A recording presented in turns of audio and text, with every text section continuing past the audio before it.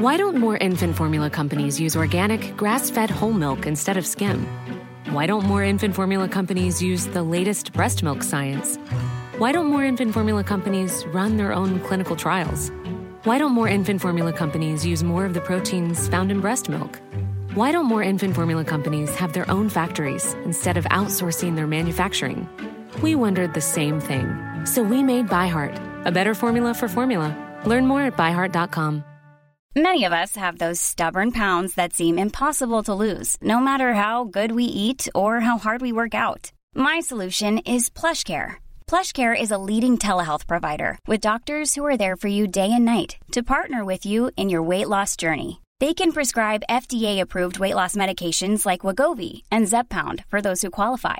Plus, they accept most insurance plans. To get started, visit plushcare.com/weightloss. That's plushcare.com/weightloss. Hello and welcome to the AEW Dynamite Review. I'm Adam Wilborn from What Culture, joined by the Dudley Boys of What Culture, Michael Hamflett and Michael Sidgwick, here to review everything that happened on last night's episode of AEW Dynamite. But before we get into it, if you're a fan of this sort of thing, make sure you subscribe to What Culture Wrestling on Apple Podcasts, Spotify, Amazon Music, wherever you get your podcasts from, for daily wrestling podcasts, where we not only review AEW Dynamite, but also AEW Rampage, Raw, SmackDown, the show formerly known as NXT 2.0. Pay-per-views, premium live events. We have interviews, roundtable discussions, and a round of the week complete with a very good quiz, of course, on wrestle culture. As I said, though, joined by Hamflett and Sidgwick to review last night's episode of AEW Dynamite. I thought the power was back, Sidge. It is a third of the time. Enjoy carrying Cross on SmackDown, mate. It's going to be a complete and utter... You don't mean that word, mate. I was livid, fascinated, and bored throughout this episode. It was absolutely all out of the shop. Yeah.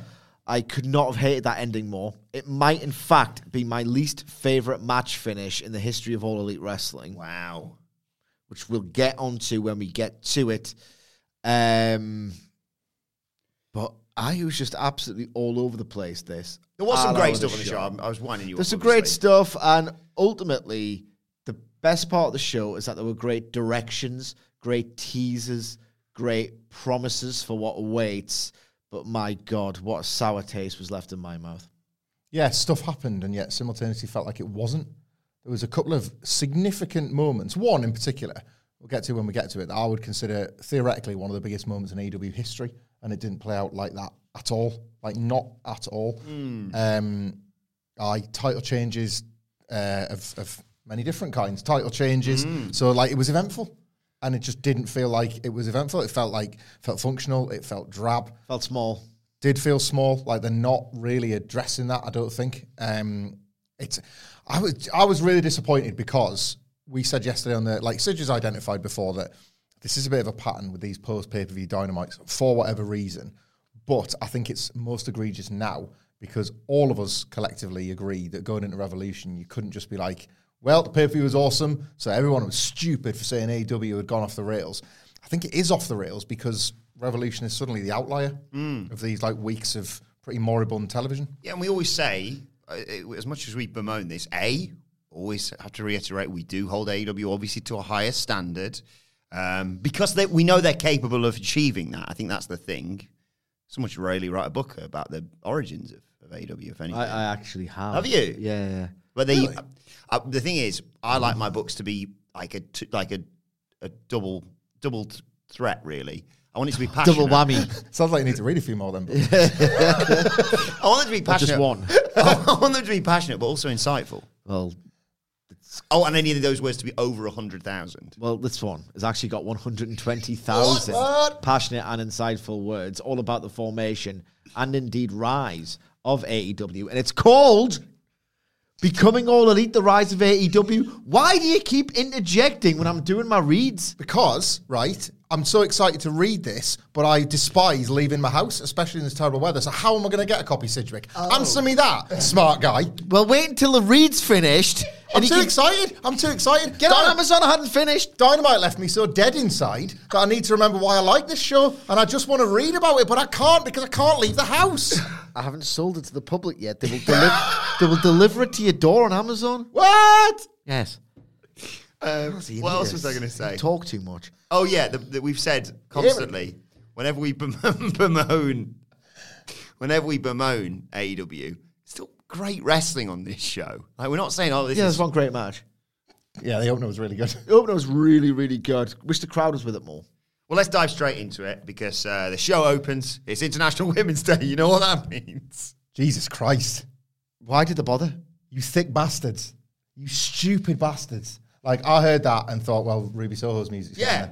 They're opening with the women, and maybe there'll be a second match. Maybe there'll be a pretty significant angle with this NWO adjacent thing. No, it's just Dynamite. It was just the same problematic Dynamite as it is every week. I can't believe they did it. The tweet got them in enough bother. A minimum of 2 members of the roster weren't in it, weren't in the picture. There was loads of, like, the Killer and the Cuties. Like, maybe have more than one match to celebrate then. Yeah. Tweet, ignore. Tweet, meet replies. But it wasn't the women to start. It was the All-Atlantic Championship match between Orange Cassidy and Jay Lethal. Was it deliberate or accidental or just a lucky coincidence that the firework was just like for Orange Cassidy? I think that's a deliberate choice. Because it was like a lazy firework. It worked brilliantly, yeah. I don't know whether that's happened before or not. It's the first time I've noticed it. But I was like, well, if it's going to happen for anyone, obviously, yeah. Obviously, Lethal comes out with all of his gang, but they're prevented from being there at ringside. And they get straight into it. Obviously, got a great history, these two together. Lots of counters to start us off. Cassidy early on targets the arm, punts Lethal's arm when he goes for a lethal combination. This would obviously factor in later on, just as Jay Lethal posting Cassidy's knee when they were fighting on the outside. They were chucking each other into the steps and stuff. The Fargo strut into Cassidy getting his knee posted took us to a break. When we come back, Lethal blocks the Stundog Millionaire and the satellite DDT, but Cassidy does manage to hit the Brainbuster and the diving DDT out of the corner, and a second attempt at it gets the satellite DDT for a 2 count. But as he goes to the orange punch, the leg, which has been targeted by Jay Lethal, buckles. That allows Lethal to put him in a figure 4. He gets out of it, but again, Lethal targets the leg, hits the lethal combination, goes up top, misses and top rope elbow, counters an orange punch into a cutter for a great 2 count. A thrust kick to the knee of Cassidy meant Lethal was set up for a lethal injection, but the injured arm gives out as he goes for it, and Cassidy capitalizes and nails him with an orange punch to retain the title. Post-match, Jay Lethal tries to attack Cassidy with the Golden Globe, but gets prevented from doing that and walked off by the referee when who should slide in but Jeff Jarrett. Not only hits the stroke on Cassidy, but he hits a guitar shot onto his injured leg. The best friends made the save, and Jarrett bails out of there. The power never went away. At least when it comes to stuff like this, the amount of thought that goes into a television match on AEW Dynamite absolutely embarrasses what happens in WWE, your guys' thing. It's just a joke. The contrast is just absolutely staggering, and just WWE should take a long, hard blue look at themselves, because it can create. This was a pretty tepid audience that only were up for certain things. I don't know if they just saw the card on paper. I don't know if it was just not the best, hottest market, but they really, really got into this at the end, which is a credit to the amount of thought that went into it. I thought this was so well done, so well thought out, and ultimately so well executed after, I must say, a few wavelength issues in the first 2 or 3 minutes when they got focused on the same wavelength, like professional wrestling magic was created. There is a bit of a contrivance to get past in that. Why is it suddenly not okay for them to come out when they've been kind of doing it every single week? I will say that the idea that they were just told not to appear alongside Cassidy, even if it was selective in its logic, the fact that you kind of thought, well, they're going to come into this eventually, that compounded Orange Cassidy's genuinely expert selling performance here to really get me anxious about a title change. I just thought, right, he looks finished in there. He's selling the hell out of that leg. It's buckling. Wouldn't it just be typical if Sonjay Dutt comes through the crowd, grabs at his leg from underneath the bottom rope when he's trying to do the orange punch, the referee distracted or whatever. I just thought that was such a great, like, threat of a tease at the start. And the commentators, for me, putting over how many times he's defended this title recently. What was it, like 14 singles match wins in a row or something? Yeah. And I was like, well, because my brain in wrestling goes, well, because they're saying that, that's because they want you to remember that number when it comes to an end. Yeah, absolutely. They genuinely did such a great job of generating the feeling, the creeping feeling that it was the end. The commentary did it. The way that the match was structured did it. Orange Cassidy's individual selling performance, which was brilliant, did it.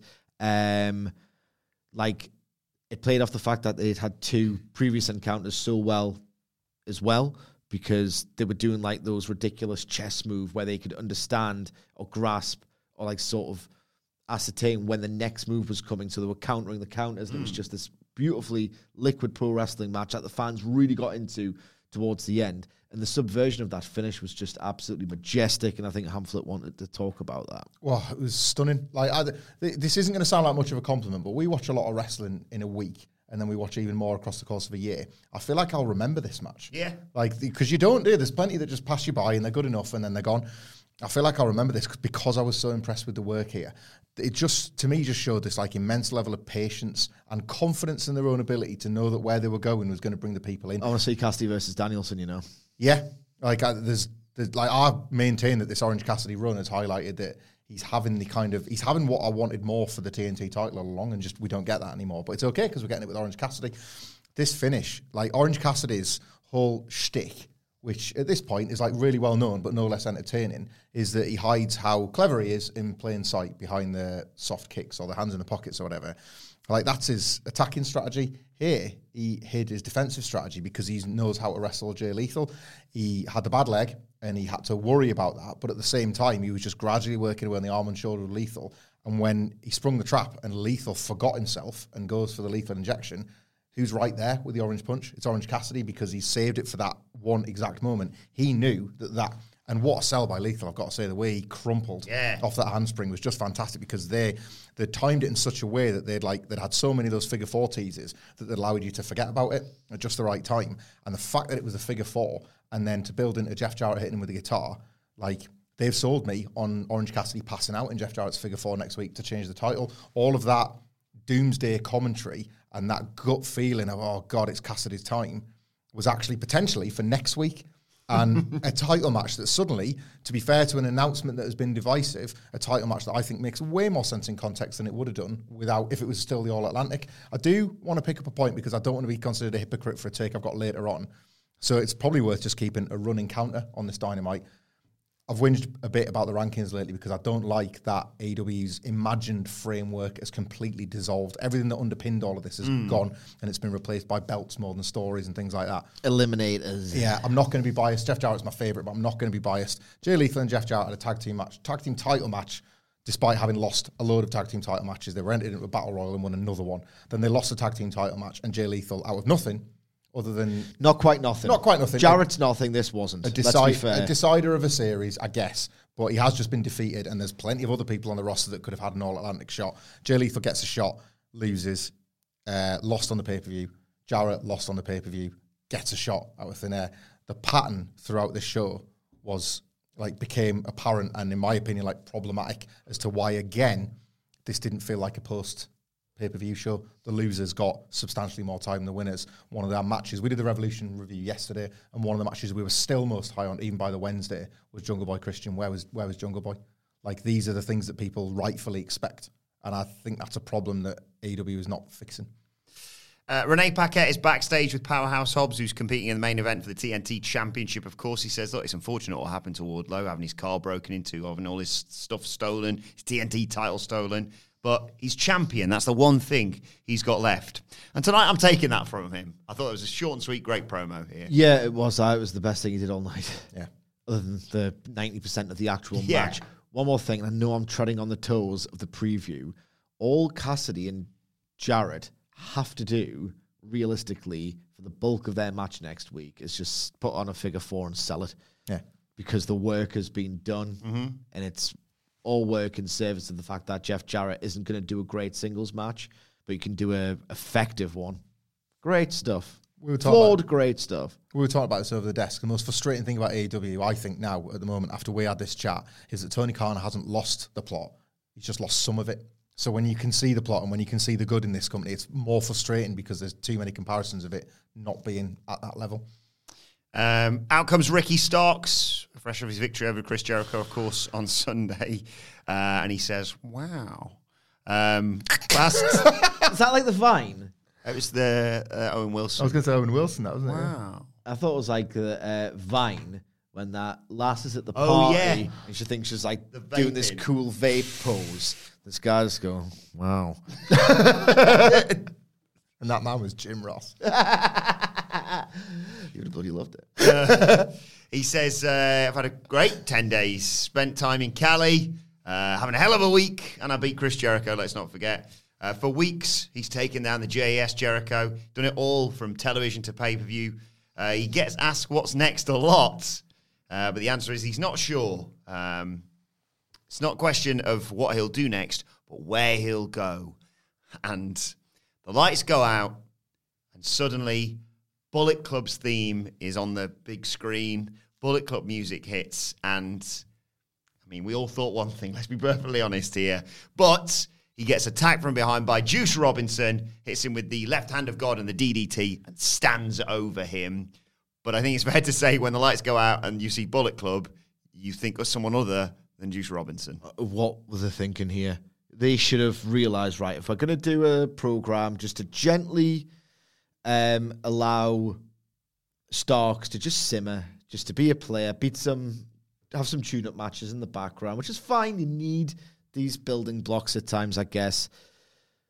Have Mikey Ruckus have 5 minutes to knock out something else for Juice Robinson because they created an expectation. And I'll tell you what, they were lucky they got the expectation to pop from that graphic because Bullet Club at the minute feels like, imagine the original ECW, then imagine the WWE ECW One Night Stands, then imagine WWE ECW, then imagine Hardcore Homecoming, then imagine ECW and TNA, and then you get to XPW, and that's what the Bullet Club is from where it was.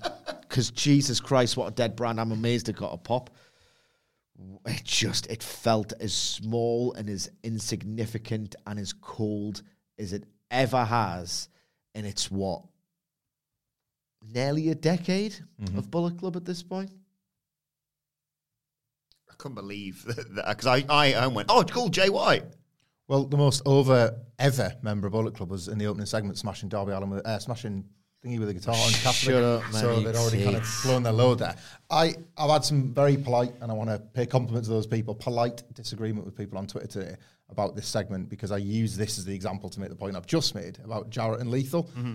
I don't mean to denigrate Juice Robinson, but like Juice Robinson, as of evidence here, is Ricky Stark's prize for victory at Revolution. Chris Jericho gets a title shot in his hometown in what's a bit of a dream match on probably the main event of next week's Dynamite. Juice Robinson maybe deserves a bit of flack. Like he's been rubbish. Let's be completely frank about this. In all Elite Wrestling so far, yes, he hasn't been promoted with a big star presentation, and he's been badly underserved to the point where you forget he's even in this promotion. When he's been in it, he is underwhelmed to a quite damning level. So, bit of column A and B for me, this. Yeah, that's fair. I suppose he did have the Moxley match, which had all that history, and it was John Moxley. So you're in a position where you can have this. He had... That's... And it was boring, wasn't it? I can't decide what's worse, having a bad match, forgettable match with John Moxley in 2022 form, or having a boring match with Darby Allin. Because you can't, those two guys are dreams to work with. Darby Allin especially. I've said it a million times. If you have Darby Allin and you're going to TV and you say, oh, you got Darby Allin tonight, you're just rubbing your hands together. You could be like 5'9" in a bit of a slim build and you look like a monster with the way he's willing to work, and it's unforgivable. Juice Robinson, I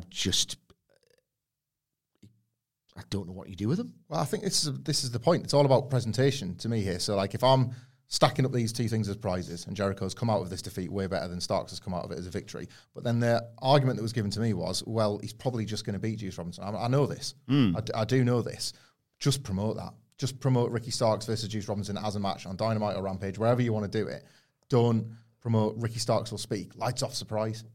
Like 4 years, and there are so many core problems that people have buried AEW for, and they just go, huh? These completely, it's shan, to use a Northeast expression. It's unfair to like just send someone to their death, essentially, when you turn the lights on and you turn them off and you turn them on and it's just, it's not CM Punk or whatever. Like Juice Robinson, he's been in it before, twice. It's been pretty bad. What are they thinking? It's been 4 years of this as well. Well, and it's really it's been 5 and it peaked with the first one because you set the standard with Chris Jericho from WWE dressed as Penta, ready to fight Kenny Omega at All In. That was like as good as this thing ever got, and everything's been a level below ever since. And that's the point I was trying to make to these people who had a nice disagreement with, was that it's not that I don't know that Ricky Starks is going to beat Juice Robinson. It's how you've presented this as a bad piece of television versus how you could have done it. You've made Juice Robinson feel less over. How has he managed that? Tony Schiavone's backstage with Wardlow, who's wearing an FTR t-shirt, because, of course, all of his stuff's been nicked. Made me feel even more sorry for him now. I don't know why. So it's nice. FTR feel... They're the best. Like, they're just nice guys. Yeah. Like, Jesus Christ, the level of thought that goes into this company still, scatterbrained as it is. The Hamlet's right. It's the hope that kills you. So he challenges. He says, he's asked where his head's at. He's like, well, a bit all over the place, to be honest, considering what's happened. And, what bollocks to it? How about we make it a Falls Count Anywhere, anything goes TNT title match? Not that it was really in doubt anyway, but off the back of these two promos, the result was never, ever in doubt. Wardlow it wasn't going to go his way. But I was just really struck by the difference in charisma levels between Hobbs and Wardlow in these two promos back to back. The story was used. The real life story was used, although work shoot, or whatever the hell's happened with Wardlow's car. If it was QT Marshall, I don't know. Wardlow, I thought, had something as a result of this smashed in car, and he didn't. He still felt... I was going to call him mid, and then I feel bad because that's specifically an MJF thing, but he just does not feel like the Wardlow that we got this time last year. No, and look, I'll say it, I don't mind.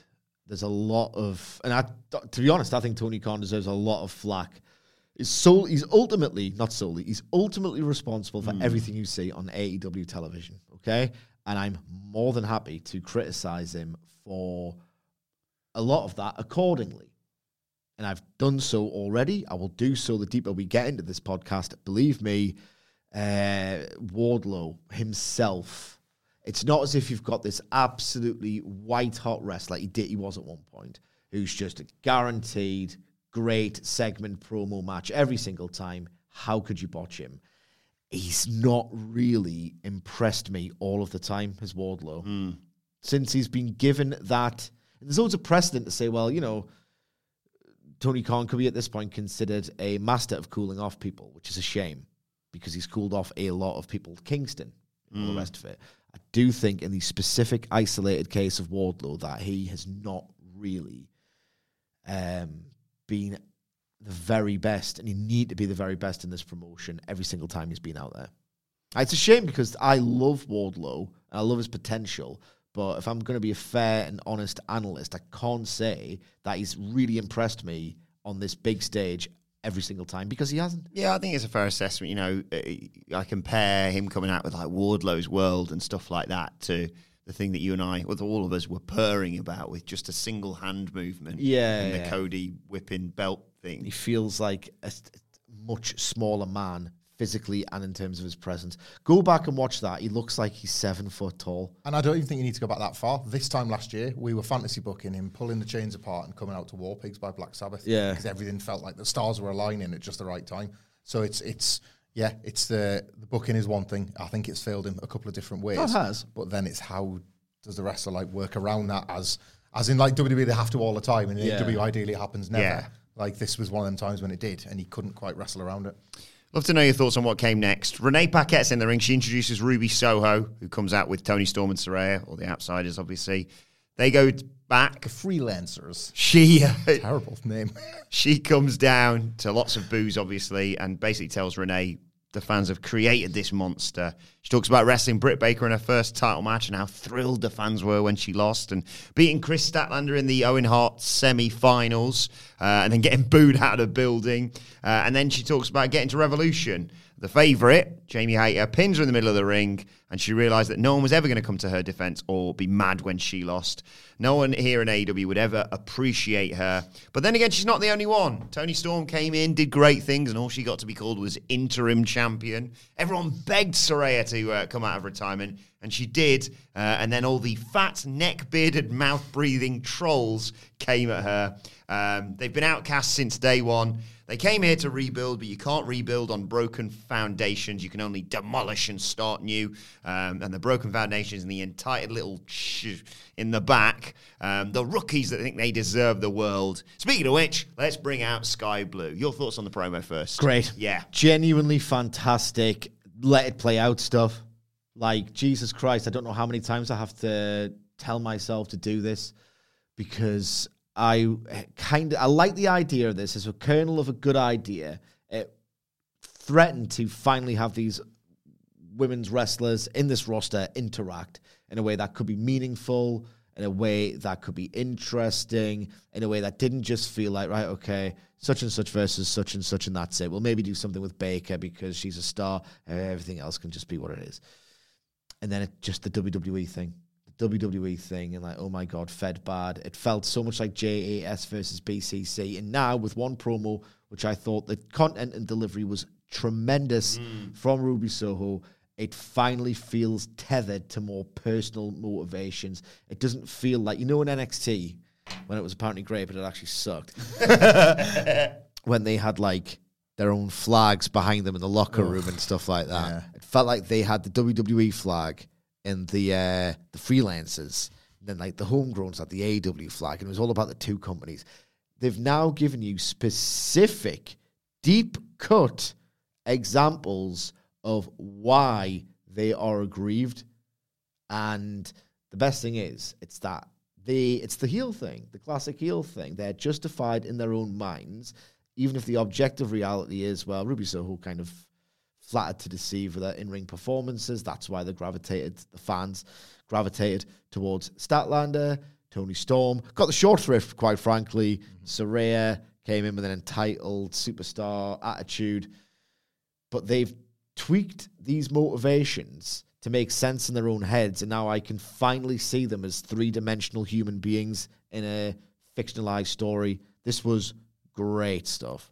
Loved it. This was the first ever Each and Every One of You promo where the wrestler kept the receipts. Like, how many times is a heel turn? It's like, remember Becky Lynch's false one after the Charlotte Flair thing? Each and every one of you, when everybody cheered you every single week, we were all rooting for you, and that's just abandon it. That was like the most obvious example of the bollocks, but they do it all the time. Here, she had the evidence. Like, oh, right, here we go. You're kind of rolling your eyes. Oh, it's all you fans. Oh, hang on, here's 3 examples. She's right. Yeah. Like, so once she's like, and the rest of the promo was kind of, as Sidgwick points out, her believing her own BS. But because she's been like vindicated in the first bit, like, oh, actually, she's speaking with some authority on this. And I said this on the review yesterday of Revolution. I did believe that it was her in the moment, and they even like solidified that by her saying it was a snap choice, but it was a snap choice founded by this idea that she just lost again and nobody cares because everybody's cheating Jamie Hayter, which is jealousy, which is an ugly trait, but she's framed that ugly trait as a very justifiable one. Like an inspired bit of fixing a program, I would say, and I think you felt that in the post-match of this as well. Yeah, perfect opponent, I thought, as well, in Sky Blue, like, personifying everything she's despising in the back, and so Soho immediately takes her out to the floor and beats Someone her who up. loses all the time and doesn't really have an excuse and just goes out there again. Yeah, nice touch. Blue tries to fight back, but gets hit with that back heel trip. When we come back, Blue does hit on a high cross off the top for a near fall, but then Soho avoids the code Blue, pulls the hair, hits the destination unknown. 1, 2, 3. Post-match, here comes Saraya and Toni Storm, and they all go to spray paint. Well, they do spray paint blue green. But here comes Willow Nightingale. Wish someone would have called that. Oh, yeah. Who comes down as like, friends. There's been a history there. She tries to talk sense into it. I did like the way that Toni Storm and Saraya were like, whoa, back out, slide out the ring, and you just watch them walk around and then go, right, she can't see us now, jumping in. attack her from behind. They do that. Soho hits her with the no future. And then, everyone gets spray painted. Willow's acting was genuinely really good. Yeah. Genuinely really good. She wasn't hamming it up. She was just trying to appeal to Ruby Soho's better nature, and she just looked really likable. Somehow, yet again, because she's amazing in the process. This is, again, not JAS stuff because personal issues draw money, as we are seeing a lot at the moment, and we knew there was a relationship between Willow and Ruby that has now fallen apart because Ruby Soho's made a choice. These teams are going to come together, to Sidgwick's example, not waving flags. The heels are going to be bitter, and the emotion is what's going to sell the rivalry. And yes, the babyfaces will be defending like the honour of AEW, but it will instead become about needing to avenge the bitterness of the heels. It's a different program through these emotions. Much better program, and you know what? It was the plan all along. We should let it play out.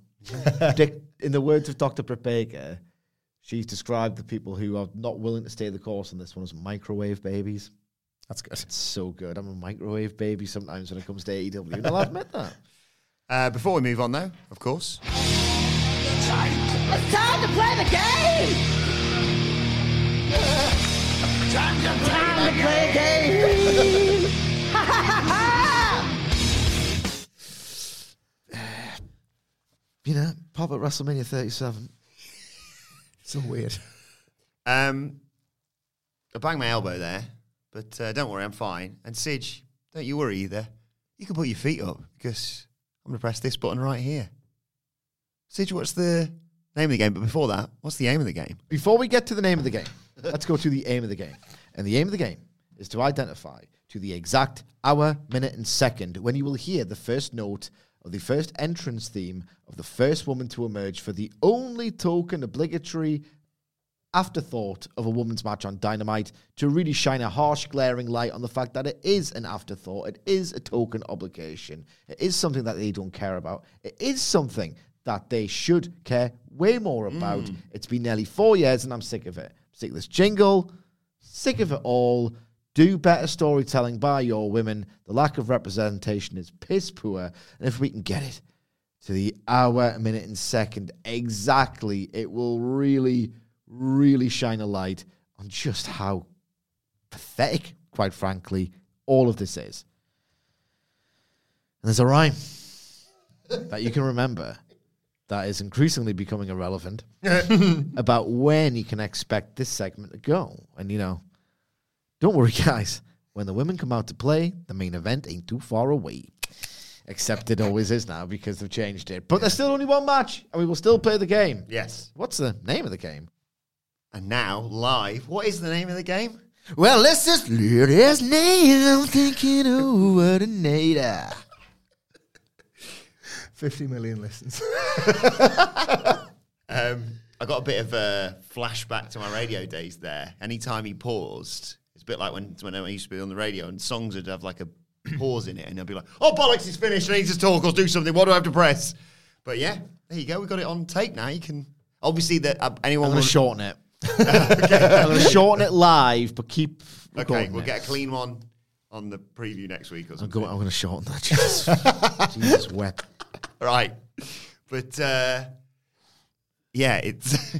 I forgot what we do now. I've got me all over the place. Sidge, you have written down the times. Shout out to Jose Palomares, who stepped up to the plate in the absence of Adam Blair, who's back now. Adam Blair at Adam Wilton 4, who takes care of all the...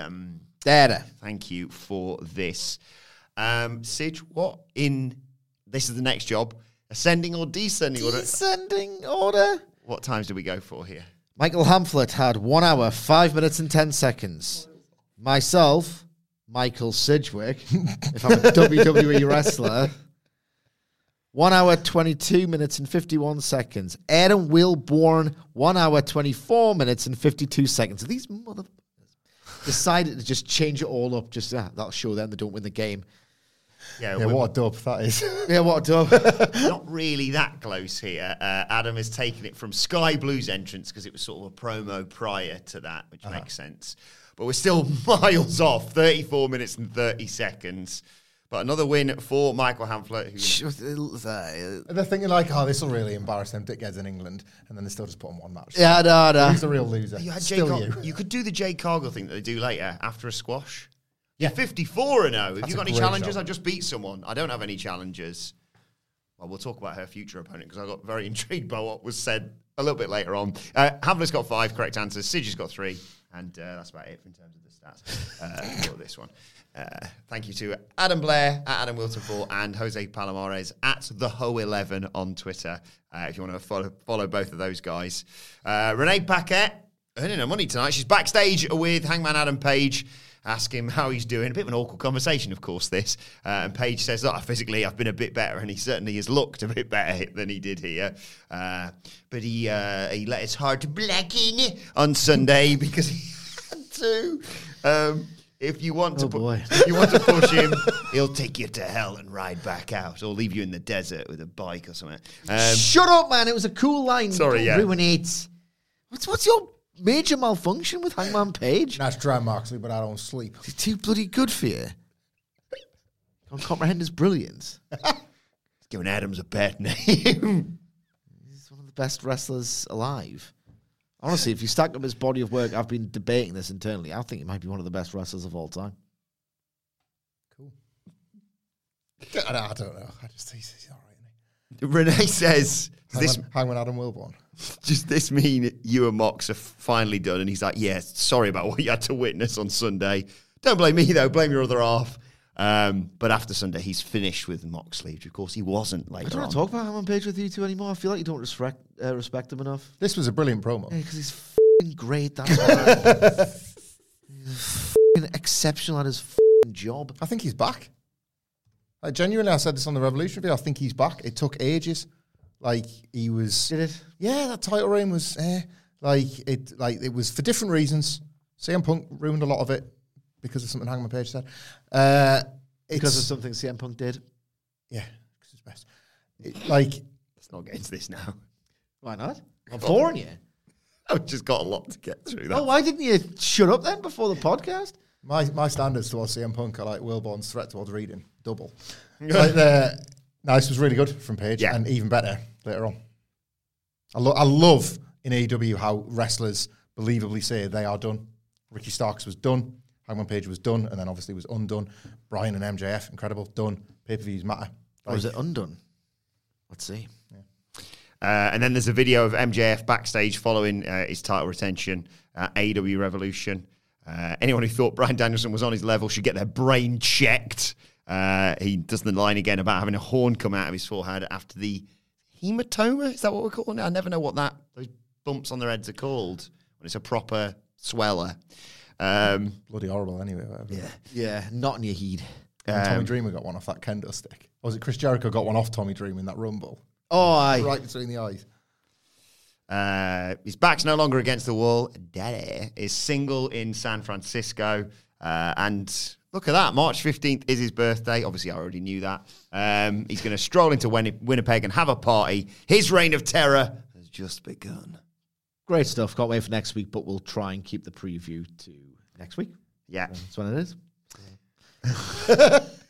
Tony Schiavone introduces FTR, who gets a great reaction here.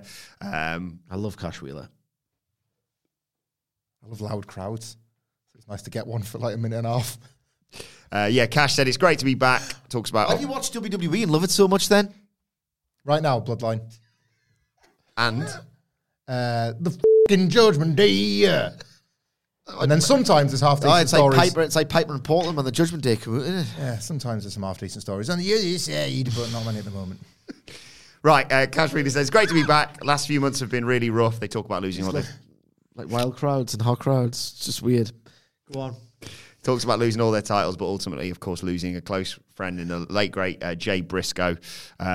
Wheeler brings up the Guns, calls them the future of this division, but they are also entitled arseholes. Assholes, actually. Talks about, their dad gave him everything, but should have tore him better. I don't know why I turned to Jim Ross there. Also, which one's which? Make your mind up. Dad gave you everything. He gave you nothing. Which is it?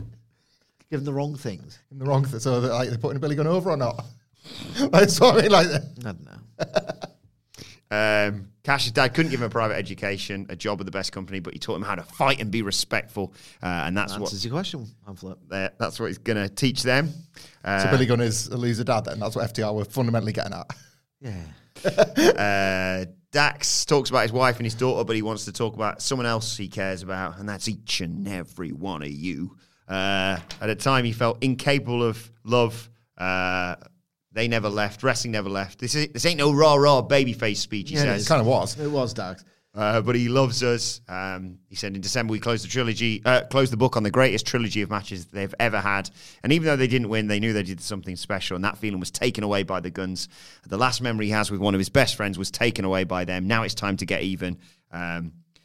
It would be easy to just fight and beat the Guns' ass, but they have to hit him where it hurts. They're going to beat him and take the titles. They're going to do it for them, for the Briscoes, for all of us. They feel like an absolutely white-hot, enormous act. Cash Wheeler just comes off as the best guy in the goddamn world. Dax Harwood makes you forget that he's the opposite of that on Twitter.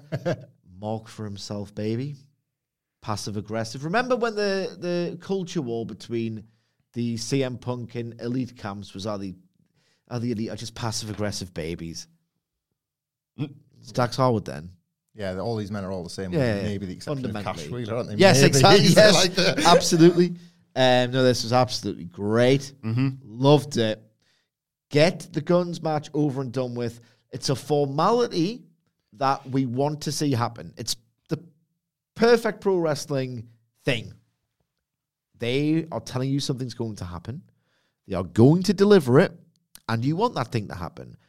I will think that less in the event that in the run-up to Double or Nothing, they do heat angle after heat angle after heat angle. Nah. Guns, transitional champions, your purpose has been served. You were manufactured for a purpose. Into the Red Room you go. Guns win on TV, FTR win on TV, and then we get something big and proper. Double or Nothing. Yeah, felt like the tag division was saved in one promo. Everybody, every single person watching this, including the FTR and including the Guns, knew that FTR are going to beat the Guns. And that was really, really satisfying. I hope it's as early as Winnipeg. Like every episode of AEW television where FTR aren't beating the Guns is wasting time. And the detail about how the Guns took away what would have been their last shared moment with Jay Briscoe was genuinely quite an impressive reason for them, not just to want to kick their ass for being like a disgrace to the tag belts, but for something more as well. Get to the match right now. Hey, I'm Ryan Reynolds. Recently, I asked Mint Mobile's legal team if big wireless companies are allowed to raise prices due to inflation. They said yes. And then when I asked if raising prices technically violates those onerous 2-year contracts, they said, "What the f*** are you talking about, you insane Hollywood ass?"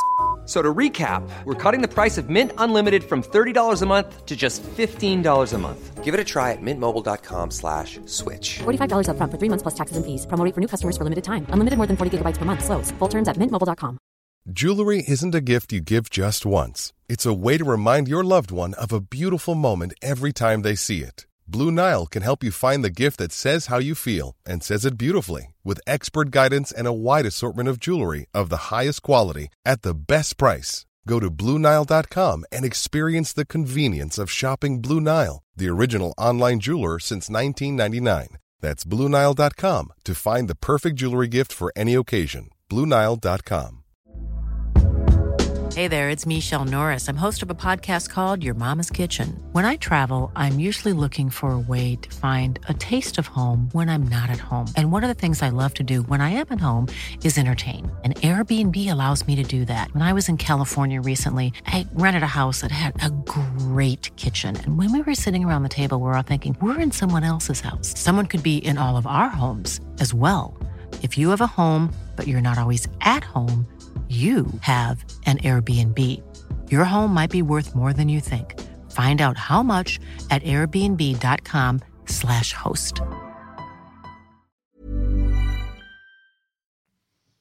Then Renee Paquette is backstage with Jade Cargill and Layla Gray. And Jay, says, I've got no challenges. I'm, 53-0, I think it is. I've run through every woman here. But next week they're going to be in Canada. You're from Canada, aren't you, Renee? How about we bring out the best Canada has, seeing as I'm so big on charity. Let's let one of those whack-ass Canadians step up and get stepped on. Is Renee Paquette going to fight Jade Cargill? That'd be awesome. You know that Simpsons gag where they always used to have a dig at Fox because fundamentally the writers just didn't like the values of the network and all the rest of it. And in one of the many digs they had at the expense of Fox, I think Marge says, you know, Fox turned into a hardcore pornography channel so gradually that I didn't even notice, or something to that effect. AEW has turned into a WWE adjacent This Company Sucks promotion so gradually that I've barely noticed. There are so many different examples. Dax doing it on Twitter for some stupid reason. Eddie Kingston, his entire character arc is that, and they're both baby faces. Kind of bad enough when the heels do it. Jade Cargill saying, oh, there's no competition for months is basically her saying, oh, AEW haven't built up enough credible challenges for me because it's a fundamentally bad wrestling promotion that can't identify and promote talent. What are we doing here? What are we doing here? Stop it. It's not, I'm not as high on this. But like Whack-Ass Canadians is quite funny, but I'm not really as high on this because it's like Chris Statlander from space, not Canada, so it's not her. And that's blatantly what they've been saving this for. So next She's from Long Island in reality. Also not Canada. Yes. Like next week a Canadian arrives, gets a pop and loses. Why should I care? Jade Cargill doesn't care. It just so happens that she's beating up a Canadian. If it was this week, she'd be somebody from Sacramento. I wouldn't care either. If she was like... She's not going to lose, is she? If the matches were predictable, because it's a streak and because Statlander's not back yet, if she was like loving life, just killing these jobbers in really entertaining ways, you'd have a bit of ghoulish fun with that. Oh, one of them's going to get dropped on their heads, or one of them's just going to get like jaded onto a chair. If she enjoyed it, I would quite be into it, but she's just like bored. It's a formality, the bad kind of a formality. Waste of bloody time. Speaking of whack-ass Canadians, Chris Jericho was out with Daniel Garcia and Sammy Guevara and all the JAS basically to take on Top Flight next. Oh boy. AR Fox and the Martins start fast. Fox uses his speed to send Jericho into the corner. There's a bit where a huge top rope clearing dive by Fox, and I did like Jericho scurrying over to Sammy Guevara to bring him in. He comes in and grounds AR Fox, and the JS hit a group photo pose at one point for the crowd. Garcia comes in, Top Flight makes some quick tags, moonsault onto the floor. There was a distraction by Cool Hand Ange, and Garcia manages to wipe out Dante Martin with a right hand in midair, and they target and isolate Dante throughout the break. When we come back, monkey flip for Guevara. That allows AR Fox to get the hot tag and come in and run wild. Cutters for everyone, basically. One on Garcia, 2-for-1 on Guevara and Jericho, and a double springboard cutter connected on Guevara and Garcia. And Darius hits a gut-wrench German suplex, which I thought looked good. Jericho runs into a one-man Spanish fly, and after a Dante dive onto Garcia, Fox hits an implosion senton to take out Guevara and Cool Hand Ange.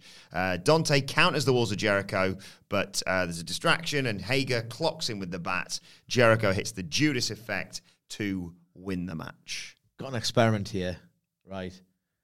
Ham flip. Yeah, I don't know where this is going. What, do you not trust us? What the is your problem? The pair of you? Not here. Go on. Right. After 3, 2, 1, then say it, right? I want to know if you had the exact same opinion as me watching this match. There was a big problem I had with it, okay? Okay. That had nothing to do with the wrestling or the people who were in it but shouldn't have had as much TV time, okay? Okay. There's a problem with it. Can you think of anything that you had a problem with? Loads, but I'll try and narrow it down to one. Okay. 3, 2, 1. Daniel Garcia's trousers didn't match the rest of the groups.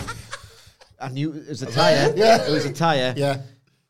They both wore black and gold. Aye. With heavy on the black, a little bit of a gold trim. Poor do that. What you doing? Mm-hmm. What are you doing there? So I wasn't happy with that. I was like, ugh, blurry. Do you think AR Fox and Top Flight probably didn't think, oh, should we pack for a fight in the JAS? Nah, why on earth would we be fighting the JAS? I thought this was so mid, the most mid Oh top my flight in God, AR Fox match ever, which is such an indictment on the JAS. And Kind of impossibly mid. Yeah, to go back Actually. to go back to the other point, Jericho lost. Gets in kayfabe, gets rewarded with a payday, and that's before we get to the title shot he's about to get. Sammy Guevara broke the one stipulation that match on Sunday had, also gets rewarded with a payday. Framework is dissolved, and stuff should matter, and it doesn't, and that's another reason why this match doesn't matter. This time last year, as they reminded us in this promo, the JAS formed. Twitter has reminded me today that Jeff Hardy did that really funny dancing running, but he ran in nonetheless. He debuted nonetheless. Jeff Brent. There might have been more. I can't remember. There was at least those two. So when Daddy Magic said that, and then Twitter told me about Jeff Hardy, I was reminded that it was 12 months ago that like these quite monumental things occurred, and there was now on this show that stood up to compare against either of them. This was just there. A few high spots for which I felt nothing. And I like it as an elite mark, self-confessed, when you just see a match that the Young Bucks and or Kenny Omega have done compared to what other people do with the exact same opponent.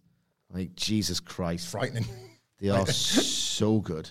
They are so unbelievably goddamn good.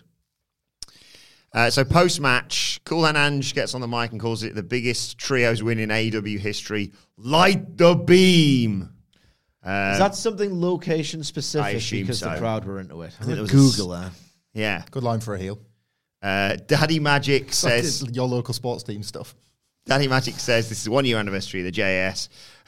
Garcia calls themselves the number one contenders for the Trios Championships. And Guevara's like, and we're all sexy. And then Hager says, oh, I've got a sexy hat. Jericho calls out the House of Black, and he's vicious. He's like, House of Black, you've got a great entrance, but I want to fight you. What was that about? It was just his... Hamlet's got the take. Patronising bollocks from Chris Jericho trying to fool people that he is helping others. Like, he knows that people are saying all the things that they say about him. And the reason they say them is because most of them are true. And then every now and then he does this thing, especially in a week where a lot of people have identified correctly that John Cena has just ethered a guy. He's like, see how different I am? I'm kind of the last guy to put other people over. Cena changed all that. And he thinks he can get one past everybody, and I don't think people are buying it. So apparently in Light the Beam refers to a chant and rallying call in support of the National Basketball Association's Sacramento Kings, referring to the Kings lighting a purple beam of light from their arena following a win. The phrase originated early during the 2022-2023 season. So apparently when they're doing well, light the beam, light the beam, light that beam. Maybe. So, Maybe he was like invoking a purple beam of light because he was wanting to be more like an overstable. what stable would that be? The ones on the other side. Yeah. No, yeah, you know the guy. I don't want to swear for him. He's got enough on his plate. They're waiting for the House of Black, but instead the Elite He interrupt. does in the office all day. He's done better use of his time. And it's Kenny and the Young Bucks, yes, top of the ramp. And Kenny gets on the mic, says, hello, Jericho. For the better part of 3 years, I've stayed Kenny out. Omega from Leeds. For the best part of 3 years, we've stayed out of each other's lanes. We haven't really gotten involved. He thinks it comes out of a place of mutual respect. But when Jericho talks about the trios, in comes Don Callis. Yeah, shut up, Kenny. But he says, look, we all know it's the Elite that established the Trios Championships. After Evolution, it's obvious they are the number one contenders, not the JAS. On a personal note, we've been friends for over 30 years. And I agree, Jericho, you are one of the greatest pro wrestlers of all time. Wait a second, sorry, Sage, I'm going to get that. There we go. You press it when I... It's going to be... he agrees Jericho is one of the greatest pro wrestlers of all time, but he's only the second best wrestler from Winnipeg. And I mean... Folks, where's the lie? And I think he said, if I'd had a bit of time to train, you'd be the third best as well. Absolutely piss funny line that. And Jericho tells Don Callis to get his wormy ass down here and bring his stupid friends. The lights go out again, and the House of Black get on the screen with their championships. They have done a pre-recorded video message after the tone. Beep. Oh, God damn it. Malachi's there. says, there is no need to fight. You're both equally deserving of an ass kicking in your hometown. He actually said something quite cool. Next week, if you want the titles. Or, what's what I'm looking for? Coherent. Yeah, next week, if you want the titles, lights up. They're on the ramp. Come get them. And the lights go out again, and when they come back, the House of Black is gone. I say this all of the goddamn time. There is a good and bad version of literally everything. This was genuinely, to me, a really good version of a promo train with some supernatural adjacent bollocks that if you think about it for too long, it will drive a pedantic soul like myself quite insane. I just thought this is really hot. This is really funny. I will say, and I don't want to step on our own dicks when we do the preview next week, but this is pretty low on my wish list for Kenny Omega working in Manitoba, Winnipeg. I will tell you that. The very best version of this match could be, given the arena, the place where it's happening, and the 9 men involved, and the genre, put those things together, it could be one of the loudest and most exciting TV matches ever. The very best version of this match. I worry deeply about these commercial breaks. Yeah, it's because it'll open, won't it? But we're not in the era now of the long stretch without. I don't think it'll open. You don't? You think main event? I think it'll main event. Yeah, I like and dislike this match for like the reasons we've kind of already discussed, and probably will more so on the preview. It was a way to go, and loads of people wanted it. Loads of people were suggesting Kenny and Jericho in the same orbit. And I'll be honest, right, I got a little bit excited when Kenny and Jericho were having interplay because it was like, oh man, yeah, he's telling the truth there. There's a bit of good old days, early AEW. Oh, they're going to come back together. So I sensed the magic, but it just wouldn't have been my choice for Winnipeg either. We'll talk about more on the preview, as you say. Very ambitious. A lot of traffic. A lot of traffic. We go backstage to Tony Khan, who says, I'm here tonight because the All-Atlantic Champion Orange Cassidy has requested an open challenge match next week in Winnipeg against Triple J Jeff Jarrett. I'm honouring that request next week in Winnipeg. It's going to be Orange Cassidy versus Jeff Jarrett. This match represents an important milestone for our company. I'd like to tell you all about it tonight about AEW and Warner Bros. Discovery. Next week marks the 5th and final defense of the All-Atlantic Championship on international soil. It's the only AEW championship to ever change hands on international soil. And next week, in partnership with Warner Bros. Discovery and the Diverse War releases Shazam for the Guards. Next week in Winnipeg, Orange Cassidy versus Triple J Jeff Jarrett. For the AEW International Championship next week in Winnipeg. We'll level up the champions. Keith Lee. Good Keith Lee there, Winnipeg. I think Stacks popped in 30 seconds ago. Oh, God, I thought I was going to black out there at one point. Oh, God. We'll talk more about this on today's Get the Table, which is going to be recorded a little bit later on today. Yeah, we're not saying a word about this. Yeah. I was really hoping you were going to say maybe one word so I could catch my breath. No, just keep talking. Bryan Danielson. Bed. Following the Iron Man match is shown backstage, and he is absolutely devoured. It's all sorry. This is an amazing promo. It's the whole time. Kenny from Leeds, the dragon from up here. Yeah, right. It's me, Brian. I'll kick your fucking head in. You little. Gone, Connie William. You'd have. Say hi to Paul. If you can get your nose out of his arse. You did a laugh, Sitch. I really like that. One of us is the absolute best, and it's not you.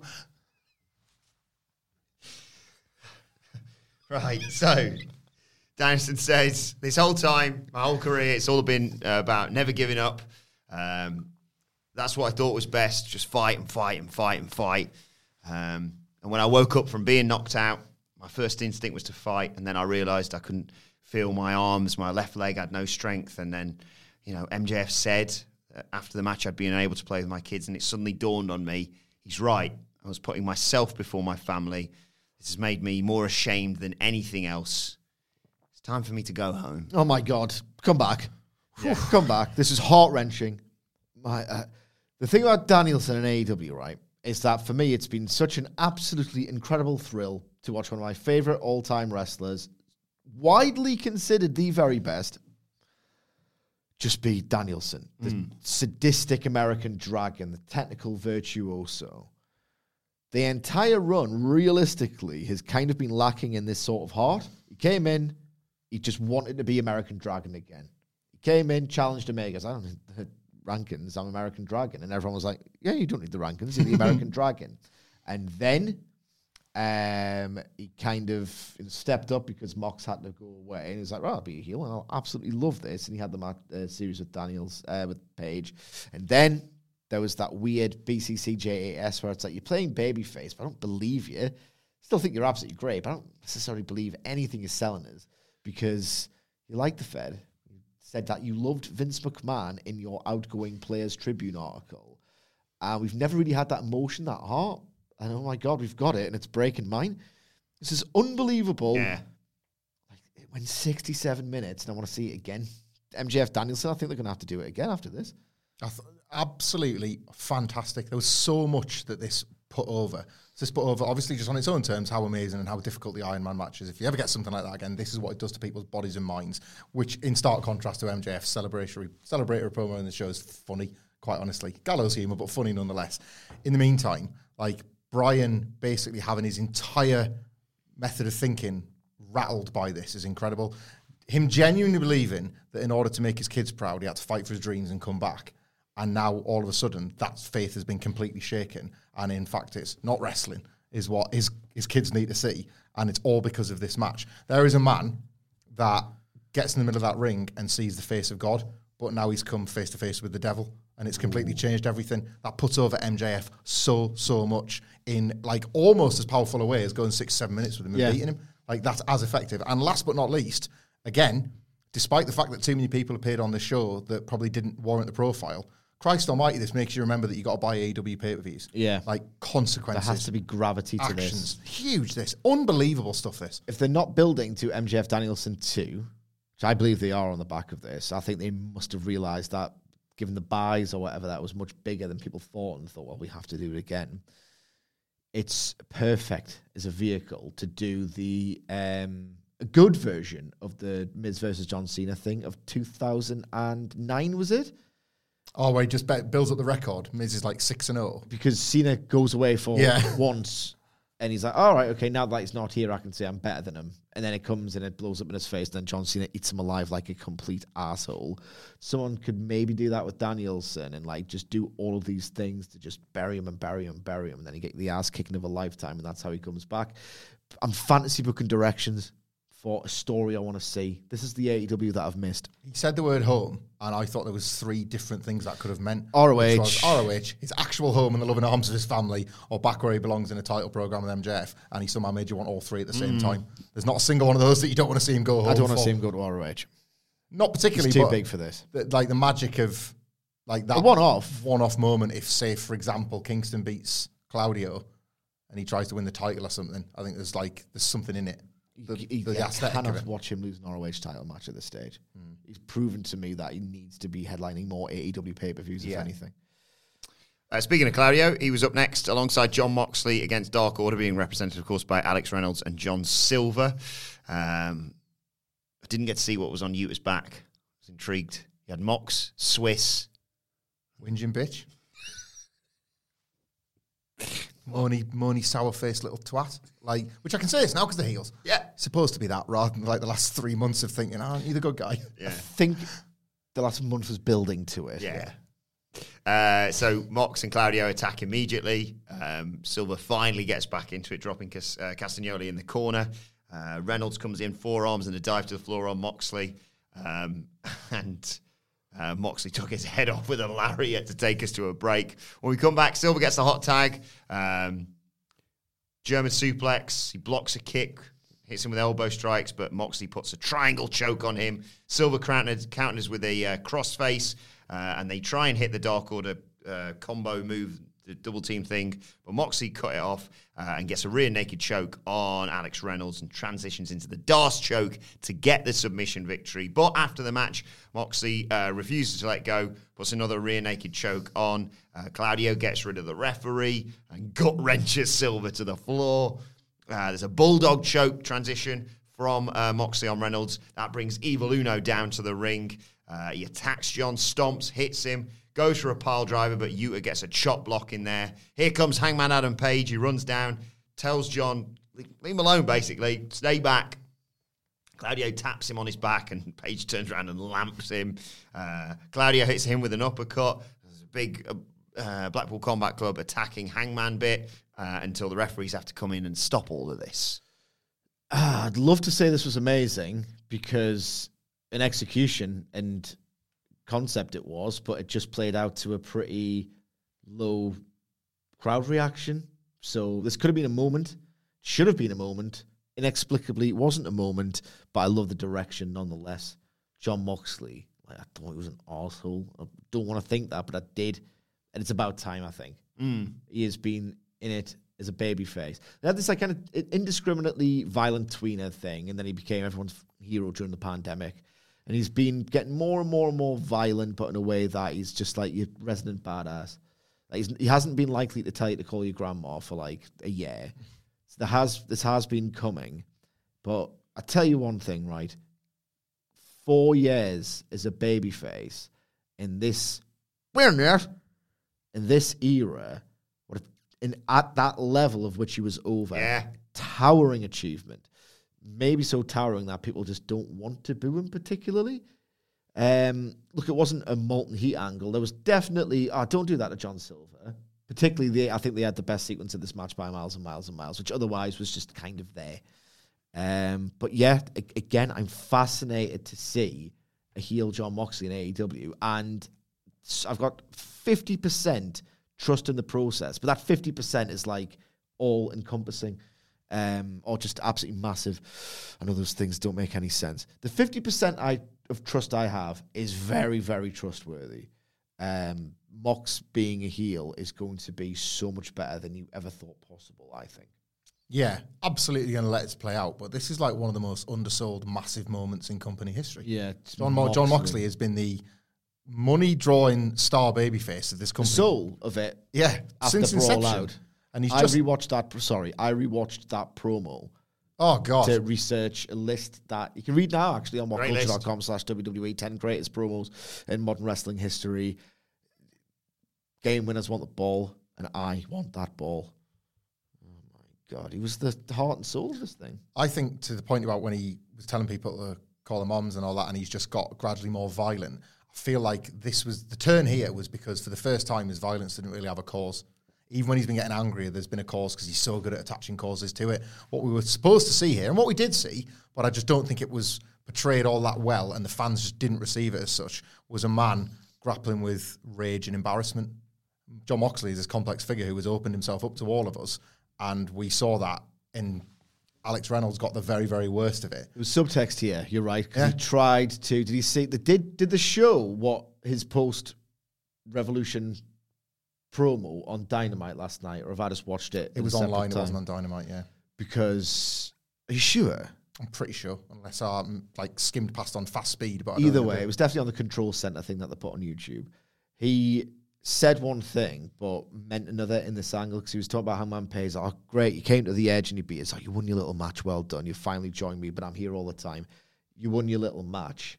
His actions at John Silver indicates that he did not believe himself. And imagine Jon Moxley not believing his words. It's kind of heartbreaking. Yeah. As Hamflett says, it should have been this massive moment. Forcing the proper babyface, Hangman Page, to go back on the word he put out earlier on is another really great device for this heel character. Bang into it, nobody was here, and the moment was kind of underwritten, perhaps. The match wasn't good enough, which probably didn't help. Maybe he needed more of a fiery squash. Possibly the Dark. I don't know what it was. Maybe it's the Dark Order themselves. Maybe there was a certain. Oh yeah, they're doing this because Page is still hanging out with them as well. There's a few things working against it, but this will go great. It's Moxley. Renee Paquette's backstage with the Acclaimed and Daddy Ass, and ask him what's next for them. And Bones like, the tag team titles. We still want to get them back. But this brings in Daddy Magic and Cool Hand Ange, who says, "Oh, we love rap music. We all know you're sports entertainers at heart. Why don't you come and join us in the JAS?" And the Acclaimed laugh them off and say, "We're on TV more than you are." Piss off, basically. Acclaimed versus the Sex Gods at Double or Nothing gets, I don't want it for the title, but it's a lovely little thing for Jericho that he has to do on a pay-per-view. take that all day long. I've wanted it for ages. Yeah, happy with that. This was just a Rampage build-up, wasn't it? If it goes nowhere beyond it, that's not bad. It's one of those things as well, like they kind of are sports entertainers. Yeah. So you can imagine them thinking JAS would actually... It's like when Andrade used to go around recruiting people. It's like, why would they join you? You're an absolute loser, Andrade. The JAS scouting the Acclaimed is a rare, good and bad version of everything. There's a good version of a recruitment angle, and that's this. You know, the Guns fighting over their dad with the Acclaimed has less logic than Chris Jericho fighting over their dad. Yeah. He could be able to get in his face and be like, look, who's more of a sports entertainer, me or you, Mr. Ass? Like that. I'm just concerned whether or not Max Caster's going to have enough material on Chris Jericho.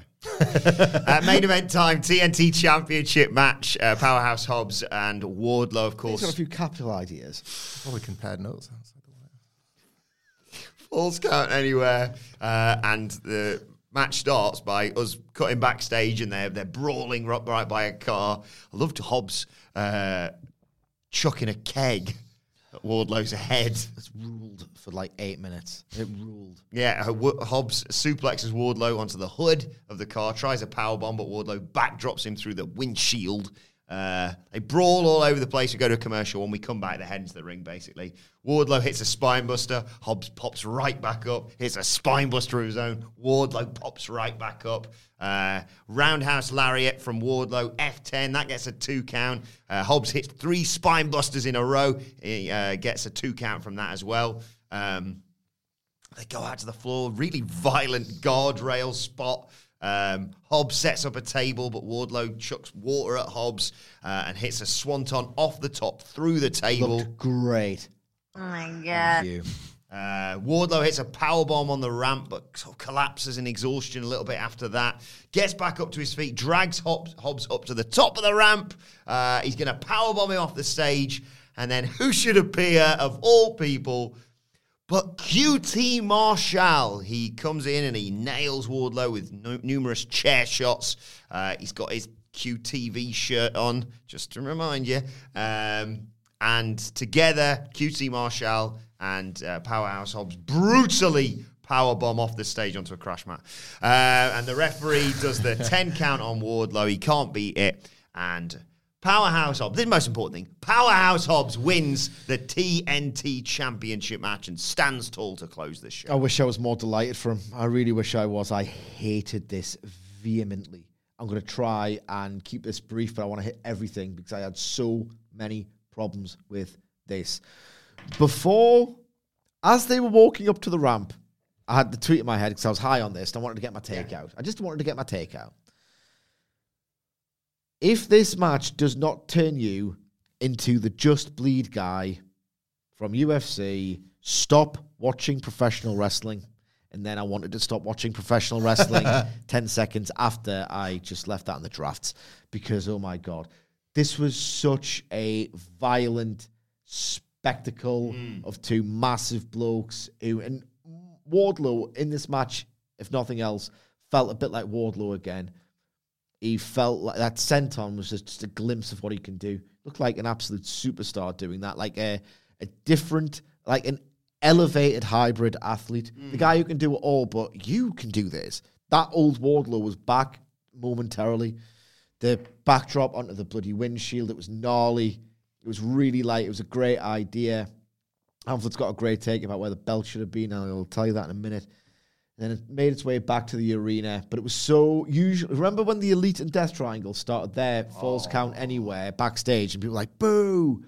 This was so immediately like, oh my God, Hobbs through a windshield, gruesome and violent and compelling that I don't think I heard a single boo. Then they went up the ramp, and I got my heart broken when I realized who it was, because I, for a split second, thought, as Taz decided to hang up the headset and realign with Hobbs, that I could vaguely justify. But even then, no. What I hate so much about this is that when I first saw the book of vignettes, I was like, he can't be a heel.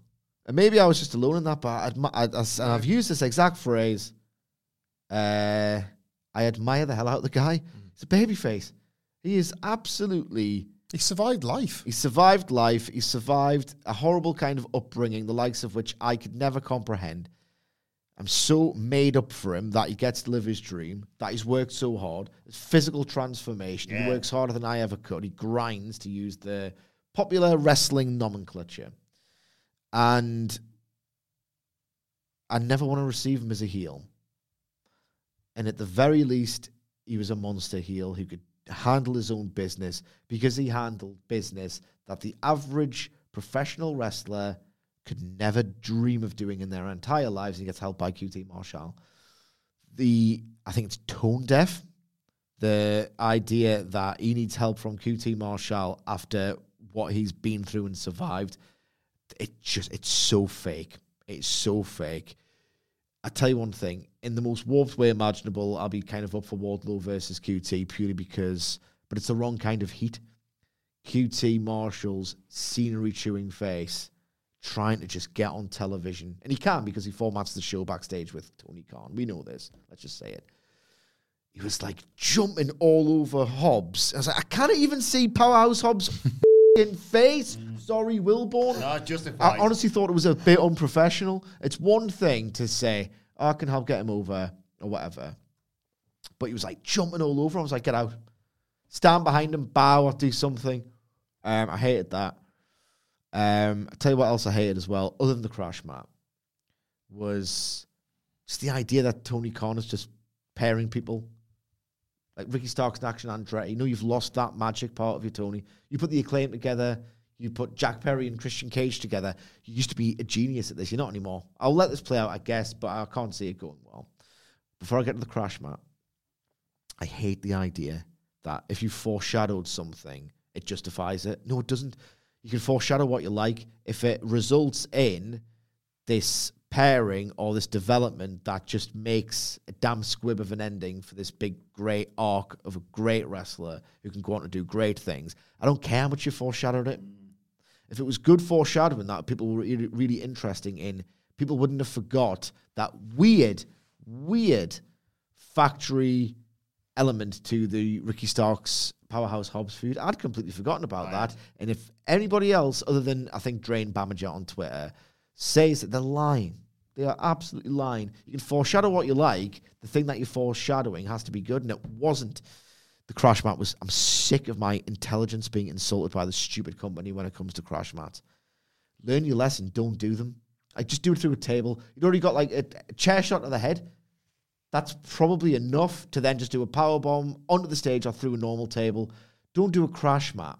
And that leads me to another problem I had with this, is that it's just like, I have to protect Wardlow in case the idiots start not believing him. Well, I'm not believing in the creative process, actually, and you should have the respect for my intelligence to realize where the heat is going to reside, and it's squarely on AEW for me. Do not insult my intelligence, but I'll just do a crappy crash mat and protect Wardlow. Like, I've been watching this company for 4 years. You know people like me have been watching this company for 4 years. Give us some respect. All of this was abysmal. The worst finish ever, because at least the exploding barbed wire death match was a great idea that the production just failed. Blood and guts, not the best idea, because the Inner Circle as baby faces should have realized that MJF was going to push Chris Jericho off. But, you know, whatever. This was a terrible idea. Amateur hour Bush League execution. I was livid. I don't really feel anger when AEW lets me down anymore, because quite frankly it has become a bit of a regular occurrence for about 12 months. I was livid with this because I like Powerhouse Hobbs so much. I mean, I don't have much to add on the various other problems with the match, but to Sidgwick's point there, and I think this is so important, a lot of the times we acknowledge, sometimes for good, sometimes for bad, that AEW knows its audience profile incredibly well, which is, say, millennial wrestling fans that by and large were disillusioned with WWE. They're getting new ones, obviously. They are growing in 18 to 34. They're growing. In 18 to 34. Right, so like, you know, like there is a section of the fan base, very plugged in, certainly, a large portion of the fan base that are super plugged in, and you want, and you know, we're included in that, like not to put us over, but like you want to first invest in the story and the characters, but then in the background of all of that, subconsciously invest in the process. Because if they've got you believing in the characters, that means the process is doing its job. So it's way more important, to Sidge's point there, about not trusting the booking than it is in something like WWE, because that trust has long been eroded. That's why it's been for years, it's about liking the wrestlers you like more than it is anything else.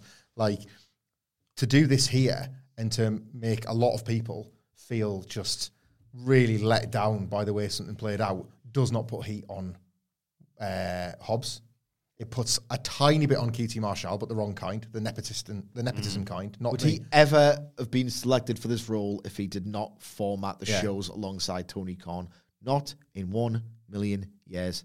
Who is booing him other than, like, let's say some children that love Wardlow? And they matter, but apart from them, who is booing him because he cheated Wardlow out of a title?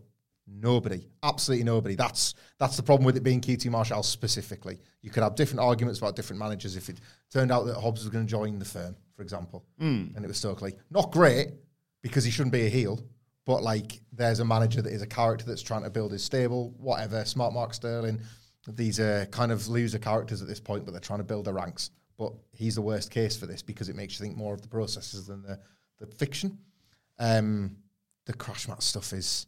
It's unforgivable by now. I couldn't praise the Coffin enough because it was so nice to see them get one not just right, but, like, get one beyond what WWE's done with coffins. Like, and they're the sports entertainment production company.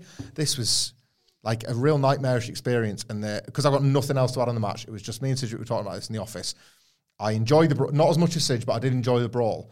But the fact I still don't know what's real and what's fake about this car break-in is really boiling my piss, because I don't know how sympathetic to feel for Wardlow, because either it's really happened, it's terrible, and there's a bunch of really cool ways they've folded it into the fiction. But if you fold it into the fiction, fold it all the way in. There's a TNT title on the stage, right? And QT Marshall's got his hands on it. Have him appear with it in his hand, cackling away, and it's like, you bastard, you robbed his car, you absolute prick, and this was all a setup. You and Hobbs have had this plan, rattle him when he's like 24 hours before, or they put Powerhouse Hobbs' car there, do that for a reason. The Sonic ring falls out early doors, right? What if the boot pops open and there's Wardlow's bag and the belt, and there's the reveal? Like, and AEW used to do stuff like that all the time. There was Easter eggs, but there was out front clues, there was all sorts of things like that. I still don't know if this is real. Like, you got QT Marshall going on Twitter doing that. Like, I wonder who did that to his car. I'm still wondering too, mate. What's going on here? Like, you could have made that perfect fiction, even if it was awful, grim reality, and you did neither somehow.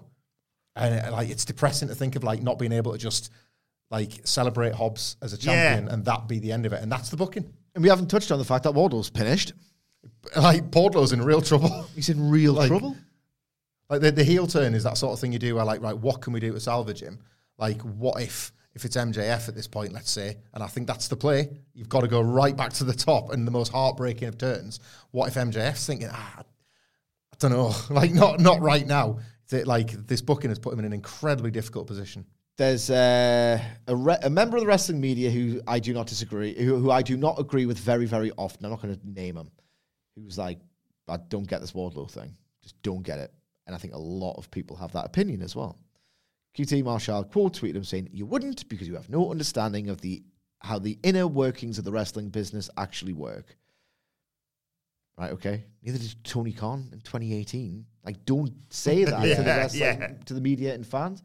Even if they have this really cool plan and it comes off and Wardlow gets hot again later this year, or within months, within weeks if this happens, and they can turn around and go, see, the last 8 months of his career was still pretty horrendous. So why would you have 8 horrendous months to get to this idea? Triple H booking that. Exactly. Excalibur, like, we all must have heard this. Excalibur trying to remind us all about this supposed I owe you one deal that the two of them made. But he couldn't go. But he was trying to call a match as well. So he could only be like, remember when Keith Marshall said that he owed Hobbs one? This must be the one. And we're all going, no, we don't. And anyway, you've moved on now because they're about to powerbomb him.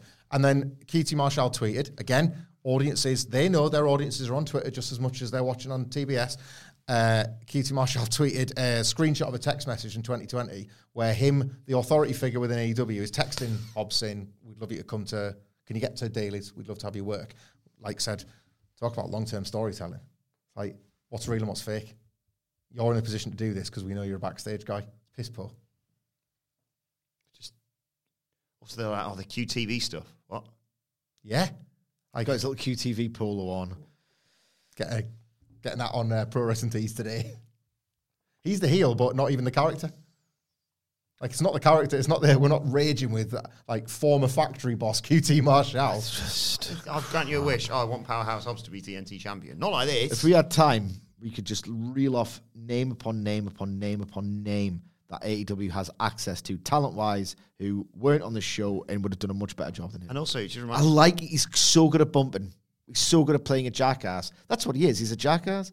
That's what his character is. They've tried this with him before, and it has not worked. Is it a meritocracy of someone who just demonstrably doesn't get over as anybody other than the jackass character? Why has he got another shot at a main event angle? And we know the answer. Sorry, Wilborn, what were you saying? It just reminded me when you were talking earlier and like, oh, well, maybe it'll be good when Wardlow get his hands on him. What, just like when Hook's just about to get his hands on Stokely? I thought that was booked after he beat Hardy.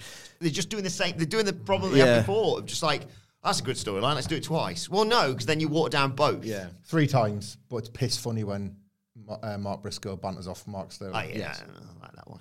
But also, I like the bit on this show where I don't know what happened production-wise. It was not really that important, but I did like the way Taz handled it, where I don't know what happened, but his mic went through the stadium speakers and he said, "Hello, everybody."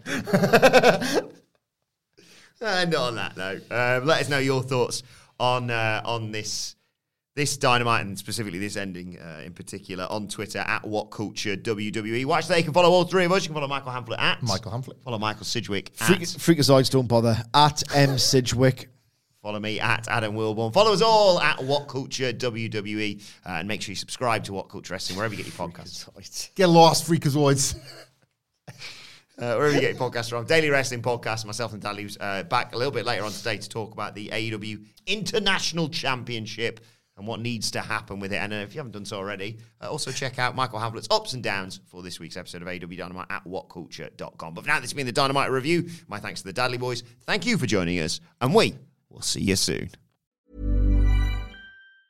Mom deserves the best, and there's no better place to shop for Mother's Day than Whole Foods Market. They're your destination for unbeatable savings, from premium gifts to show-stopping flowers and irresistible desserts. Start by saving 33% with Prime on all body care and candles. Then get a 15-stem bunch of tulips for just $9.99 each with Prime. Round out Mom's menu with festive rosé, irresistible berry chantilly cake, and more special treats. Come celebrate Mother's Day at Whole Foods Market.